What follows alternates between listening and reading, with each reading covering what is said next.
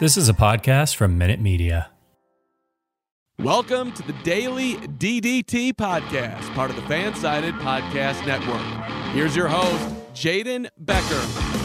Update on the upcoming WWE Draft. Ronda Rousey welcomes her first child, and by special request, who has the more impressive legacy, Shawn Michaels or Randy Savage? I'm Jaden Becker, and welcome to the Daily DDT Podcast.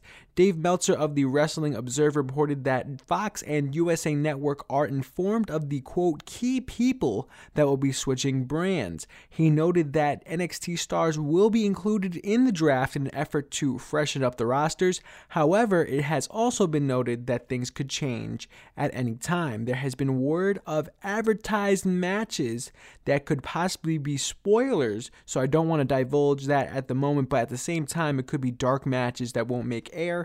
It's an example of a guy that's currently on Raw versus a guy that's currently on SmackDown. We see these happen all the time in dark matches, but given the fact that it is on a show that's booked for a Raw or a SmackDown, it gives that type of idea of that so-and-so person could be switching brands moving forward. Ronda Rousey welcomes her first child. Rousey took to Instagram last night and announced the birth of her first daughter. Very unique name here, so I apologize if I get it wrong. Laika Makalapu Akoa La Nipo Brown. So that's the full name. I'm not going to do it again. So run it back if you want to hear it. If you want to look at the full name, it's on the Instagram post as it was captioned, the name of her daughter. Very unique name and an amazing name at that, but I'm not going to spend a lot of time trying to pronounce it right here. Rousey originally took time away from the WWE back in 2020 because she and Travis Browne wanted to expand their family. There's no word on if she plans on returning to the WWE in the near future now that she's given birth, but I will keep you updated. And also, congratulations to Ronda and Travis. All right, before we get into all this legacy stuff, we still have to look at last night's Monday Night Raw. And I got 5 pages worth of notes here on this episode of Raw.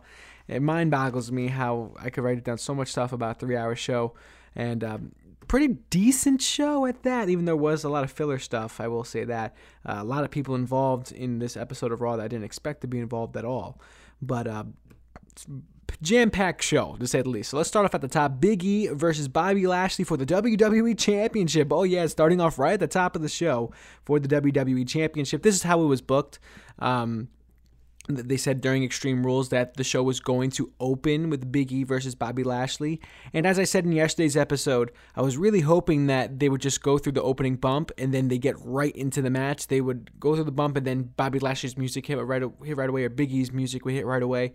But they did do a recap package on the whole feud between Big E and Lashley pretty much to open the show, and then they got into the match. So I'm not too mad about that. You know, at least there's a recap package there and giving the people the reason why there's a match today and on Raw. So I get that. So I'm not too mad. At least the show opened with a match and not with a promo segment leading into the match. It started off with the match, which is fine. Big E smacks the taste out of Lashley's mouth early on. Lashley enraged and takes control. The match dissolves down into just the two trading blows back and forth. Big E with a huge spear to the outside. That's one spot that I really enjoy from him. Shelton Benjamin and Cedric Alexander on the outside wearing Hurt Business shirts. And yes, this is the reformation of the Hurt Business. Lashley happy to see them there ringside. Lashley hits the spear on Big E and looked like he was going to win until the New Day enter and attack Shelton Benjamin and Cedric Alexander on the outside, bringing them into the ring and causing the match to end in DQ. Adam Pearce says that this match will happen on that episode of Raw with a definite winner, but now it's going to be inside of a steel cage for the main event where no one can enter. This is some Jaden Becker type booking right here. Well, Jaden Becker being myself. This is my type of booking right here because maybe not on the same night, but I'm a sucker for a good steel cage match, to be honest with you. And I think it's a perfect idea to do, given the fact that there's people on the outside that you don't want getting involved in the match, so you put a literal physical barrier there so they don't get involved. So sometimes people do a lumberjack match when the competitors in the ring don't want to get out. like that the goal is to keep them contained. When you want people from the outside to stop getting in, that's when you put a cage. So I feel like that was good booking there. Would I have done it in the same night? Maybe, maybe not. I'm not too sure about that yet. The match was great for the main event. It's just I don't know if I would have done it in the same night. All right, moving on to our next match. Angel Garza with Humberto Carrillo versus Eric with Ivar of the Viking Raiders. Garza and Humberto Carrillo, as we saw last week, now forming into a new tag team here on Monday Night Raw, which is fun to see given that they're real-life cousins. And also happy to see Garza back in action because it's been long enough to see him in singles action, so I'm happy to see him there. Huge knee from Eric. Carrillo distracts, allowing for Garza to connect with the Wind Clipper and win the match 1, 2, 3, quick and easy. It wasn't a squash match by no means, but it was definitely a quick match.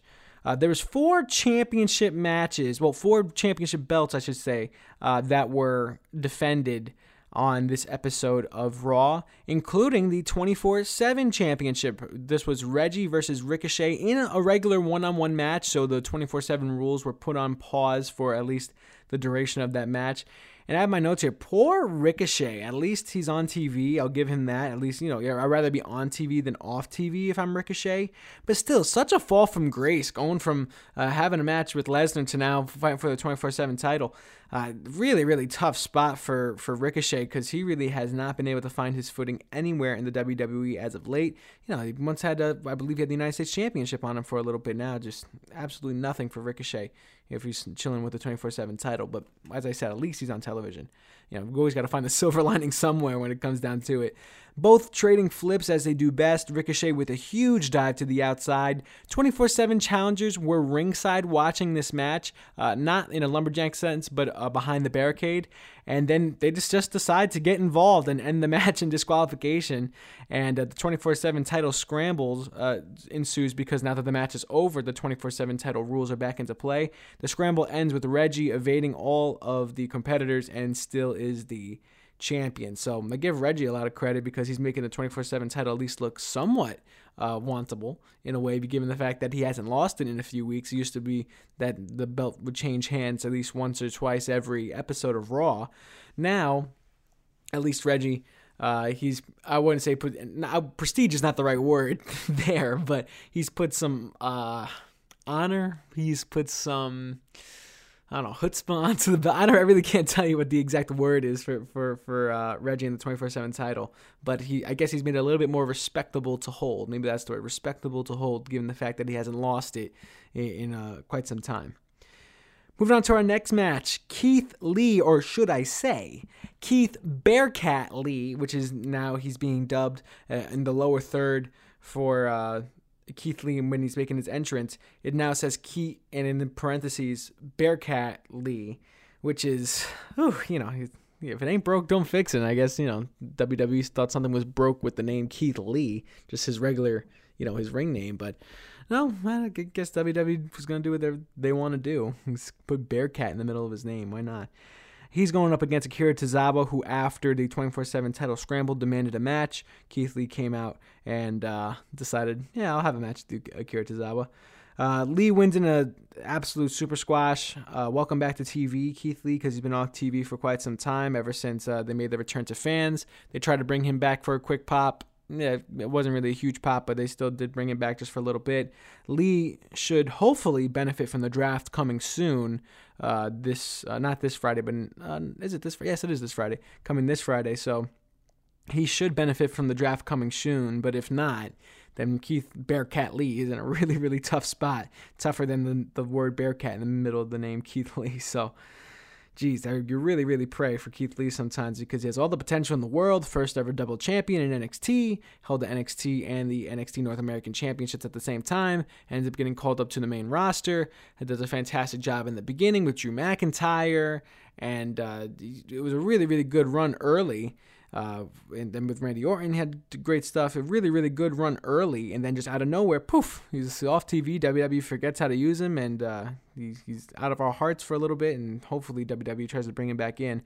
There's words that he might make a heel turn, Keith Lee, given the fact that he's growing out his facial hair. I know that could mean something, that could not mean something, but usually facial hair somewhat means a heel turn coming possibly soon.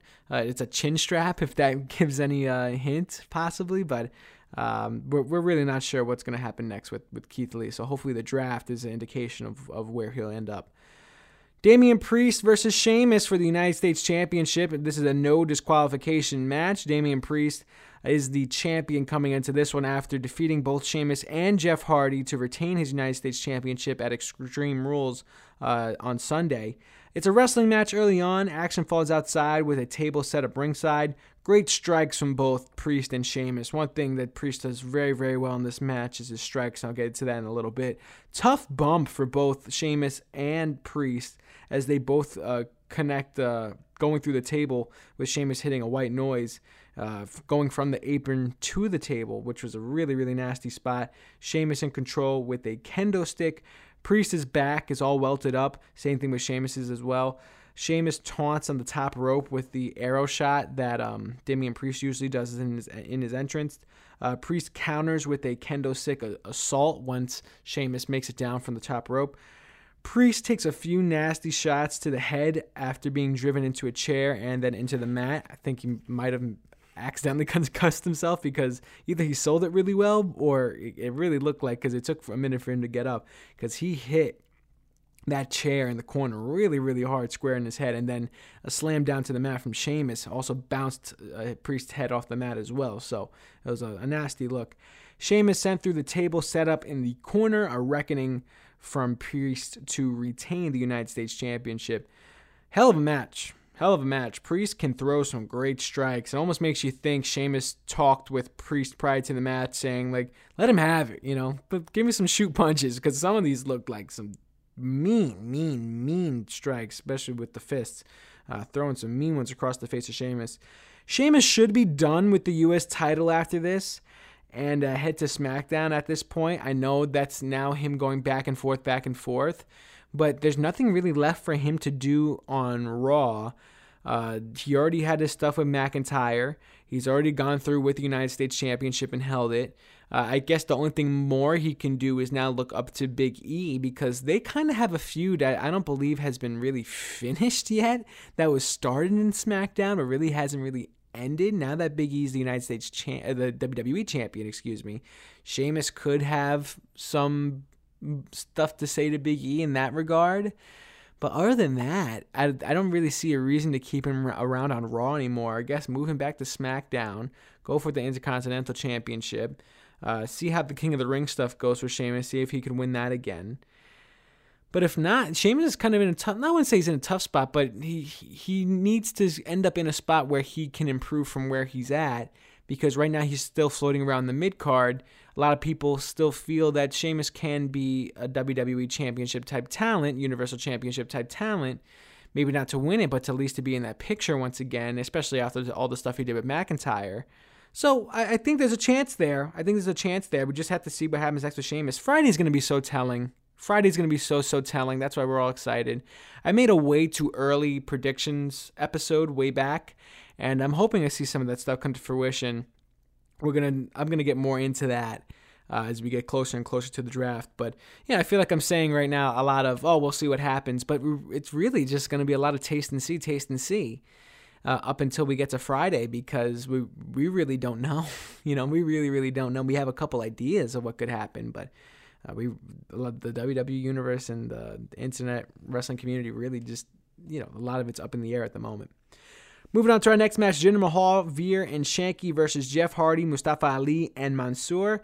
This is very expected with Crown Jewel coming up, so expect to see all 6 of these guys more often. 5 for obvious reasons, and Hardy because he's a legend, and so expect to see all 6 of these guys coming up more often. Veer connects with a wind-up clothesline to win and pin Ali in this match. So Mahal, Veer, and Shanky getting the win in this one, which is a little bit surprising, especially with Ali taking the pinfall there. A little bit surprising to see Jinder Mahal, Veer, and Shanky go take it all here. But as I said, with WWE heading to Saudi Arabia soon, expect to see all 6 of these guys to continue to be in action. Moving on to our next match, Jackson Ryker versus Karrion Kross. Kross had a pretty decent promo prior to this match, And no longer does he have the TikTok as the, not the app TikTok, but his catchphrase that used to be TikTok.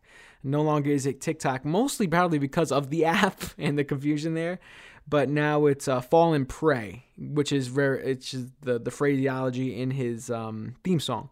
So Karrion Kross now going from TikTok to Fall and Pray for his catchphrase. Kross says, come on, Marine to Riker. I thought we were past that gimmick for Riker, which made me laugh a little bit watching the show. A weak submission finish from Kross because he couldn't really get it locked in, but Riker still, that was the final spot, so he tapped out. And it was just a weird finish to that match. Kross needs to be fixed because WWE broke something that really didn't need to be fixed coming out of NXT. He had a pretty good product from what he was showing in NXT. They put the NXT Championship on him for a reason. Adam Cole might have said it best, saying the fact that WWE and NXT tried to make him feel so special because of his entrance in NXT, and that was a pretty big part of it because his entrance was so insane. But now you go over to the main roster, they put him in a mask, they put this, honestly, this Mad Max outfit on him, and you expect him to get over, especially after what we once knew Karrion Kross as over in NXT. It's almost a slap in the face. It is a slap in the face. And how many times are we going to get slapped in the face before, we decide we're going to slap back, It gets to a point where it's almost disrespectful, but Karrion Kross, we know he has the potential. Because we saw it over in NXT and all the fantastic matches he put on in NXT. We saw it there. I'm really hoping that we were going to end up seeing it in the main roster, but he was rushed coming up. They rushed putting a gimmick on him that I honestly think was for someone else. And now, moving forward, we're going to have to deal with this type of Karrion Kross, at least for a little bit. Moving on to our next match, Riddle versus AJ Styles with Omos. Styles in control early on, and before I really get deep into this match, this is on paper a banger of a match, Riddle and Styles. I would love to see this more often. Two trading strikes and suplexes throughout. Fantastic reversals for both sides as well. Riddle reverses a phenomenal forearm, sending Styles onto the outside. Styles reverses a floating bro into a calf crusher, and the rope break by Riddle breaks that up. Styles reverses an RKO from Riddle into a burning hammer, and it was a mean burning hammer, dropping Riddle right on the back of his shoulders and neck. Styles clash to win it, so AJ Styles moves on as the victor. And Riddle there alone, no Randy Orton there, but they didn't really give a reason why outside of kayfabe. But inside of kayfabe, I believe Orton had something to do from Riddle's perspective. So either way, Styles wins this match, and it was a really, really solid match in the middle of the show that sort of picked it up for me because it was kind of getting weak after I just watched Jackson Riker and Karrion Kross and the Mahal bunch and, the Keith Lee match, it was kind of getting a little bit stale. So to see that match really pick up the pace there, that was solid. Moving on to another title match for the night, Charlotte Flair versus Doudrop for the Raw Women's Championship. Yes, you heard that right, Doudrop. This match would be a lot cooler if Doudrop's name was still Piper Niven, as she was known in NXT UK. Sadly, it's not. Doudrop outpowering Flair early. But then, of course, Eva Marie enters as soon as Doudrop starts to get her big momentum going. Natural selection from Flair after the distraction to retain. So Flair walks out of here the Raw Women's Champion. This did make Doudrop look very, very good because it looked like for a moment there that Doudrop was going to at least have a chance at the Raw Women's Championship. Obviously not going to put it on her in an episode of Raw there outside of a Money in the Bank situation, but they're not going to put it on Doudrop this early. But from this perspective, I'm glad what they're doing with Doudrop from a booking perspective. I'm just still mad that her name is still Doudrop. That I hate to be that guy that even when they do something right, I still have to knock it down because they are doing something right from the perspective of Doudrop, how they're booking her in such a strong light. But you give her this name and you give her this gimmick that is so weak. There's nothing really substantial there to hold on to. I guess it makes you remember. That girl, that woman there, that she's named Doudrop, I guess it makes you remember maybe a little bit more than Piper Niven, but Piper Niven obviously is something more respectful in a light, and also in the same vein, I can see Piper Niven being Raw Women's Champion. I can't really see Doudrop being Raw Women's Champion, if you get what I'm saying. Doudrop looked really good early. Very, very fluid in the ring. Moves very well. I just wish the gimmick made any sense at all. Surprise talk from Goldberg. He cuts a promo from his home talking to Lashley directly and wants to hurt Lashley real bad. Says he even might want to kill him. We'll figure out in a bit, but it's a bit odd at the moment. Odds are we'll see Goldberg in Saudi Arabia, because we always see Goldberg in Saudi Arabia because that's where the money is. Hopefully not for a title. Hopefully it's just Goldberg and Lashley, and that's it. And there's no title going forward, but that's the hope there. Eva Marie, even from the previous match, she stayed in the ring, and Marie says that if she had Doudrop's opportunity, she would be Raw Women's Champion. Shayna Baszler enters and shuts up Eva Marie real quick, chokes Marie out, and stomps her arm on the ring steps, similar to how she stomped on Nia Jax's arm. We can call that move the send them away stomp, because odds are Marie will be off television for a little bit mending that arm in a kayfabe sense. So a lot of people might smile because of that, because Eva Marie is off TV.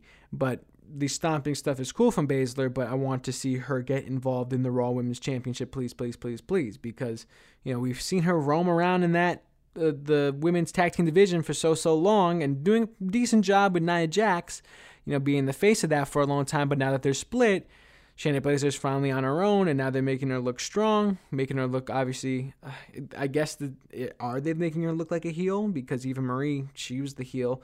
I guess she's doing, WWE might look at it as, or WWE fans might look at it as Baszler's doing all of them a favor by getting her off TV for doing that stomp. Same thing with Nia Jax. So she's sort of in a middle ground there. But Baszler, going forward, I need to see her start winning some matches and then start moving towards the Raw Women's Championship, because it's been quite some time now where we've seen her get involved in that Raw Women's Championship picture. Moving on to the main event, Bobby Lashley versus Big E for the WWE Championship. This time, not as it was in the beginning of the show, but now in the main event in a steel cage. Lashley attacks Big E before the match even starts, brawling on the outside with Big E sent into the ring steps and the outside cage. Match finally starts in ring with the Uranagi in the corner from Big E, and that was the perfect time for it because it wasn't predictable. Usually it's predictable because you have Big E stuck in the corner, and then someone comes running, and then it's a Uranagi in the corner. To start the match with it, with him all blown up, and him looking like he's having to catch his breath in the corner, looking like Lashley's about to go get him, that was finally a good time for the Uranagi in the corner, not in the obvious spot where we always see it in the middle of the match heading towards the end. To open it, that was pretty good. It got me off guard there, which is what you want to see. Big E's big ending from the second rope is reversed into a dragon sleeper from Lashley. Big E fights to the top of the cage, but the Hurt Business enter to stop. The New Day do the same to stop Lashley and fight the Hurt Business. Lashley kicks out of a surprise big ending from Big E. Big ending from the second rope connects, and Big E retains the WWE Championship. It might not feel like it now, but this is a career-defining win for Big E. Even though it's on an episode of Raw, a steel cage match to main event the episode of Raw, for him to finally get past Bobby Lashley now moving forward to Goldberg, for him to get past that, this is a pretty big win for Big E. A lot of these wins going forward are going to be big for Big E because this is his first time at the top of the mountain with the WWE Championship. So all these wins are going to be big for his career, per se. To end the show, Drew McIntyre enters, and he points his sword at Big E, making it known that he wants a shot at the WWE Championship. Drew McIntyre was out of the picture for the WWE Championship after losing to Bobby Lashley, making it the stipulation saying that McIntyre can't go for the WWE Championship until Bobby Lashley is not the champion anymore. Now that Big E is the champion, Drew McIntyre is back in the picture. Drew McIntyre, Big E, that should be a fun match. Especially after everything Drew McIntyre has done through COVID, after everything Big E has done currently. We're going to see some great stuff coming from them. And I hope for the sake of the draft that, especially after this, we don't see Drew McIntyre move over to SmackDown now. I really hope we see Drew McIntyre stay on Raw. We get a good series of some McIntyre and some Big E for the WWE Championship. Final grade for this show, going with a B-. I'm just trending towards a C+. There's a lot of filler. There was a lot of filler in this show. That's why it's not a lot higher. Because it could be a lot higher if all these matches were quality matches. But I feel like we had a lot of filler matches. We had a lot of squash matches in there. But the matches that weren't were bangers of matches, man. We had the Riddle Styles match. The Steel Cage match was great. Even though the match was short and was interrupted by Eva Marie, Doudrop looked really, really good. But I didn't really mind. I didn't really care for Keith Lee or Keith Bearcat Lee in that squash. Karrion Kross, that match, it was botched at the end, so it really took the taste out of my mouth. A couple of these matches I really just didn't care for. 24/7 title stuff I didn't really care for. But the Damian Priest match, that was pretty good with Sheamus. That was pretty good. And as I said, we're just going to have to taste and see moving forward up until Friday. And then once Friday comes, then I can give you my full thoughts and analysis on what's next. But until Friday comes, a lot of things are really up in the air for the WWE at the moment. But that might be the best thing for them because currently things have been a little bit predictable. Now, perfect time to shake things up and make things unpredictable once again. All right, we're going to take a quick break, and then once we come back, I have a question that was posed to me. Who has a more impressive legacy, Shawn Michaels or Macho Man Randy Savage? I'll have the answer to that coming up next right here on the Daily DDT Podcast. On this day in pro wrestling history, on September 28th, 1998, on an episode of Raw from Detroit, Michigan, Vince McMahon attempts to award the WWF Championship to The Undertaker and/or Kane when Stone Cold Steve Austin crashes the ceremony with a Zamboni. Yes, this is the iconic episode of Stone Cold Steve Austin driving the Zamboni right into the ring. The Zamboni crash is one of the most replayed moments in Raw's history. Him driving backstage, almost taking the audio, well, did take the audio off the air and almost taking the whole show off the air, riding the Zamboni, crashing over lights and stuff like that. Obviously an iconic moment in WWE history, Raw history, all of that. On September 28, 2000, the British Bulldog and Triple H fought to a no contest in a WWF Championship match. You might say, well, why is this match special, Jaden? Well, The Rock was the special guest referee for this match, and it features, perhaps, the best people's elbow ever. And if you know, you know. This is the one where you see it all over Instagram and the highlights and the TikTok highlights where The Rock just slides his way over to the British Bulldog and then drops the people's elbow after running the ropes. That's iconic. That will never, ever go away. So two very strong on this day in pro wrestling history moments. All right, time to get into the question. Who has a more impressive legacy, Shawn Michaels or Macho Man Randy Savage? This question was posed to me from one of my former professors, John Enright. John is an assistant director of athletic communications at Cornell and teaches courses here at Ithaca College. In a tweet, Enright reached out to me to answer this question. I was ready to respond in the tweet reply. I was ready to respond right there, but then I really sat down and thought about it. I'm like, wow, this is kind of a tough question to answer in 140 characters, and I don't think I can do it right now. And I don't think that my answer there would be suffice for John. So I need to make sure that I gave him my full and entire thought for this answer. And that's why I dedicated this episode of the podcast to this question. Because honestly, it's a pretty important question to ask. Who has a more impressive legacy, Michaels or Randy Savage? So I'm going to take it in a few steps. In-ring accomplishments and talent, iconic matches, promo skills, and on-air persona, outside of the ring issues, and pop culture. So we're going to take it from top to bottom there, and we're going to try and figure it out. Who has the more impressive legacy? I had the answer in my head, but I want to run through my full thought here. So in-ring accomplishments and talent. So let's start off with Shawn Michaels here. 4-time world champion, 3-time intercontinental champion, 6-time tag team champion, 2-time Royal Rumble winner, and he did that one time from the one spot, and he's the first ever Grand Slam champion. Also a 2-time WWE Hall of Famer, one for himself and his career accomplishments, and the second for D-Generation X.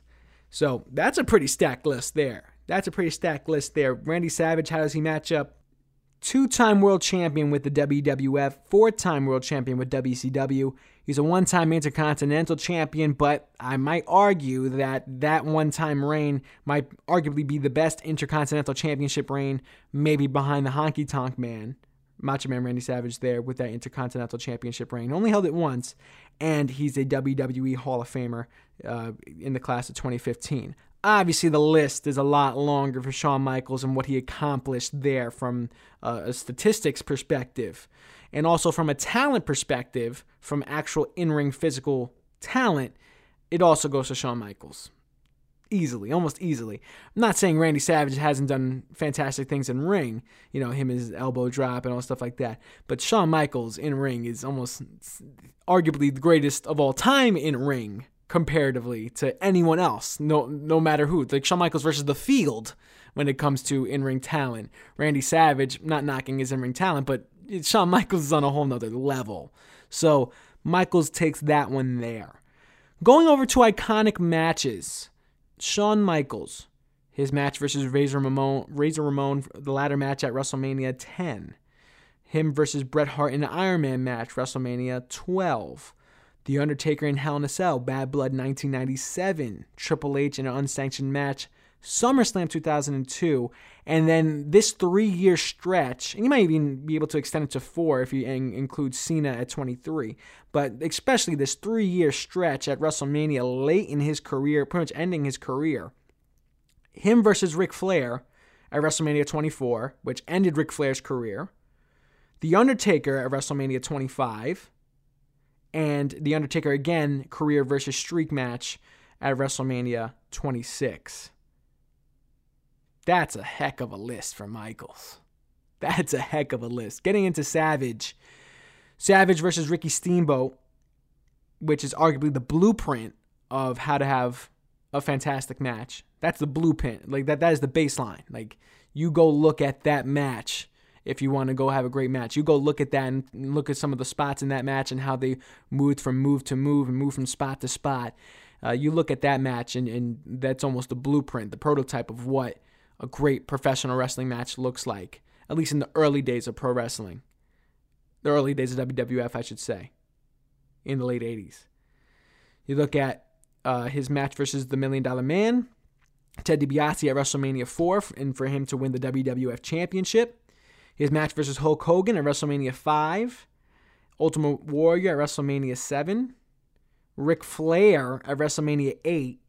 And I think that match is a very, very solid match. Call it the Woo Yeah match. I have a fun t-shirt from that from WWEshop.com. Ric Flair versus Randy Savage. Very impressive match. And just the two characters alike in that match, Ric Flair and Savage. That's a character matchup compared to none other. And then even a match from him in WCW. Getting up there in age a little bit, Randy Savage, Diamond Dallas Page and himself. That was a fantastic match at Great American Bash 1997. But who wins the iconic matches bout between Shawn Michaels and Savage? It's a tough bet. But I'm going to go Michaels here, and you have to hear me out. The reason why is because he's iconic for having a lot of firsts. Even though it wasn't the first ever ladder match, the one that he had against Razor Ramon, is the first iconic one. It was the first one that really a lot of people hung their hat on. As they might not call it the first match, but this was the first best one. That match at WrestleMania 10, also being at the Garden. That was really big for Michaels to have that match and all the spots that Michaels pulled out in that match. Bret Hart, the first real iconic Iron Man match. A lot of people hang their hat on that match and how it wasn't even a back and forth type match. It was just going for 60 minutes. And going to sudden death, that match at WrestleMania 12. Undertaker at Hell in a Cell, the first ever Hell in a Cell match against The Undertaker. Huge. Him coming back against Triple H, that was great. Retiring Ric Flair, and then having back-to-back matches against The Undertaker at WrestleMania, one of those being a 5-star match at WrestleMania 25. And then putting his career on the line at WrestleMania 26. A lot of these first, and then also a lot of these lasts. You got these first evers in the ladder match, in the Iron Man match, in the Hell in a Cell, and these last evers in the Ric Flair match and the career versus streak match. A lot of these first and last. That's the reason why I think Michaels takes it.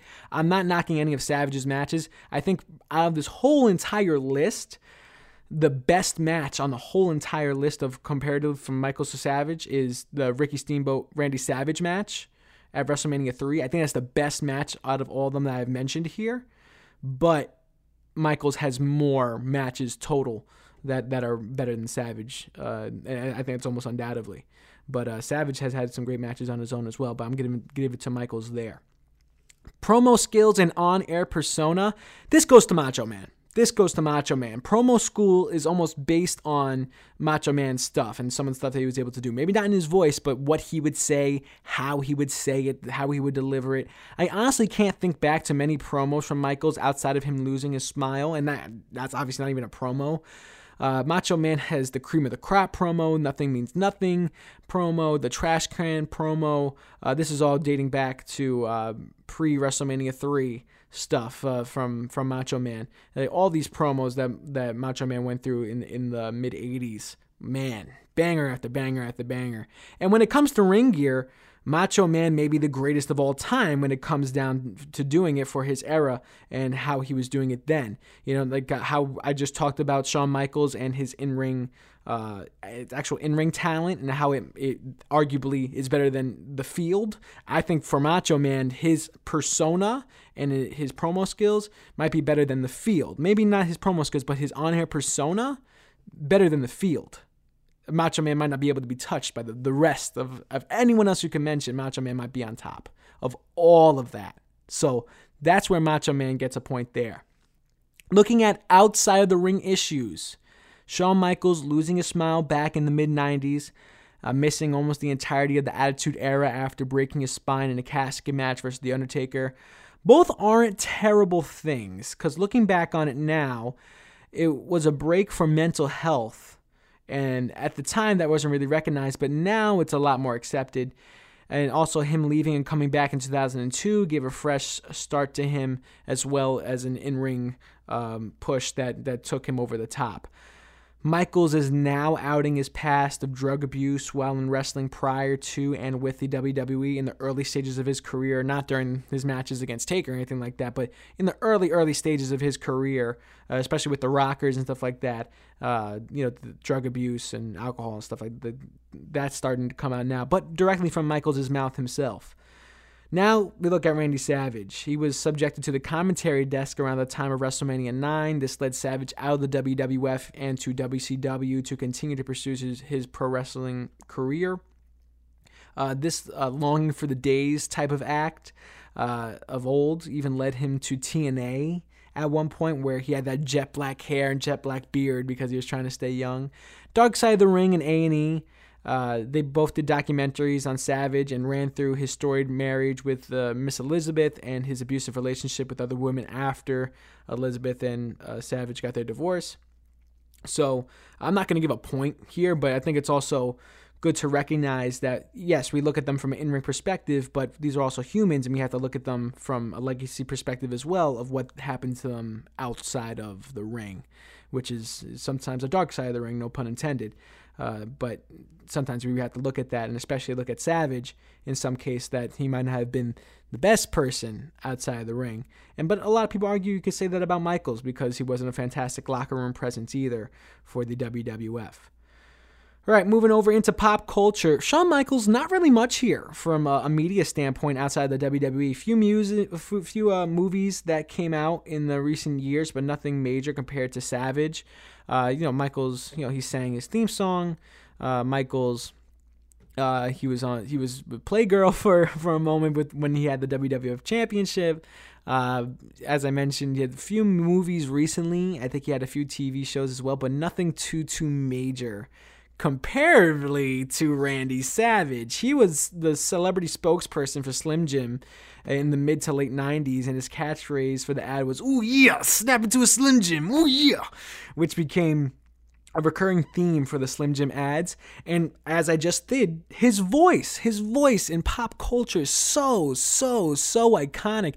Almost the epitome of a person that's like, oh, do a pro wrestling impression, and it's, ooh, yeah, ooh, I'm the Macho Man, yeah. People, that's the first thing people jump to because it's such an iconic voice and such an iconic phraseology that a lot of people got from the Slim Jim commercials and stuff like that. Savage appeared in many television shows to the mid to late 90s, he appeared in popular television shows like Baywatch, Walker, Texas Ranger, and Mad About You. He was also in the movie, the original Sony Spider-Man back in 2002. So Macho Man wins that, undoubtedly, when you're talking about pop culture. Macho Man is pop culture, at least when it came down to the Slim Jims, man. Ooh, yeah. That was Macho Man's thing. He broke out of that pro wrestling mode as soon as he got those Slim Jim stuff and working with outside WCW and stuff like that. Randy Savage had it there. All right, so now, tallying all the scores up, and in all, who do I think has the most impressive legacy? I'm going to go with Shawn Michaels. I think Shawn Michaels has the more impressive legacy. And when it comes down to the matches that he had, when it comes down to the in-ring accomplishments and his talent, when it comes down to, I know the persona for Macho Man is beat out by he beats out the field, but at the same time, Shawn Michaels is the Heartbreak Kid. He's no slouch either. Also talking about the outside the ring issues and pop culture as well. Tallying it all up, I think Michaels is on top, even though he wasn't as active outside of pro wrestling as Macho Man Randy Savage was. But in respect to Macho Man Randy Savage, in respect to him, in respect to the legend, there is no Shawn Michaels without Macho Man Randy Savage. The door is not open for Michaels to do what he did without Macho Man Randy Savage. For Macho Man to go through that whole persona and all the outfits and everything like that he went through throughout the early stages of the WrestleMania era of WWF, to go through all of that opened the door not only for Michaels but for so many people to perform in that light.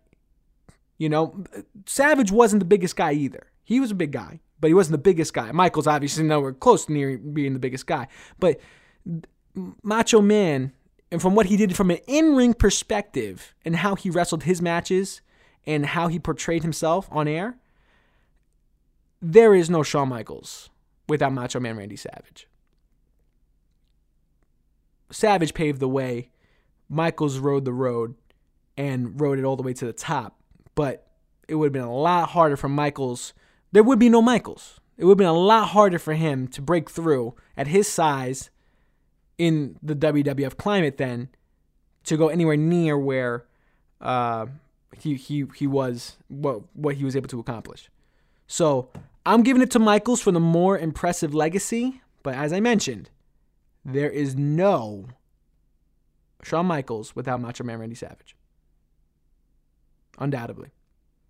Hope that answers your question, John. Highly appreciate it, and thank you for listening. And if you guys have a question, make sure you hit me up on Twitter, Jaden Becker TV. Let me know. I'm there for you.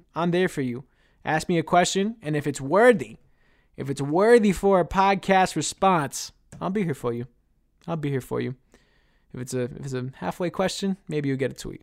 But if it's worthy of a podcast response, like this question was, because it really made me sit down and think. Can't just write back, because I honestly didn't really know what to write back. I had to sit down and look at all the facts and finally came up with my answer.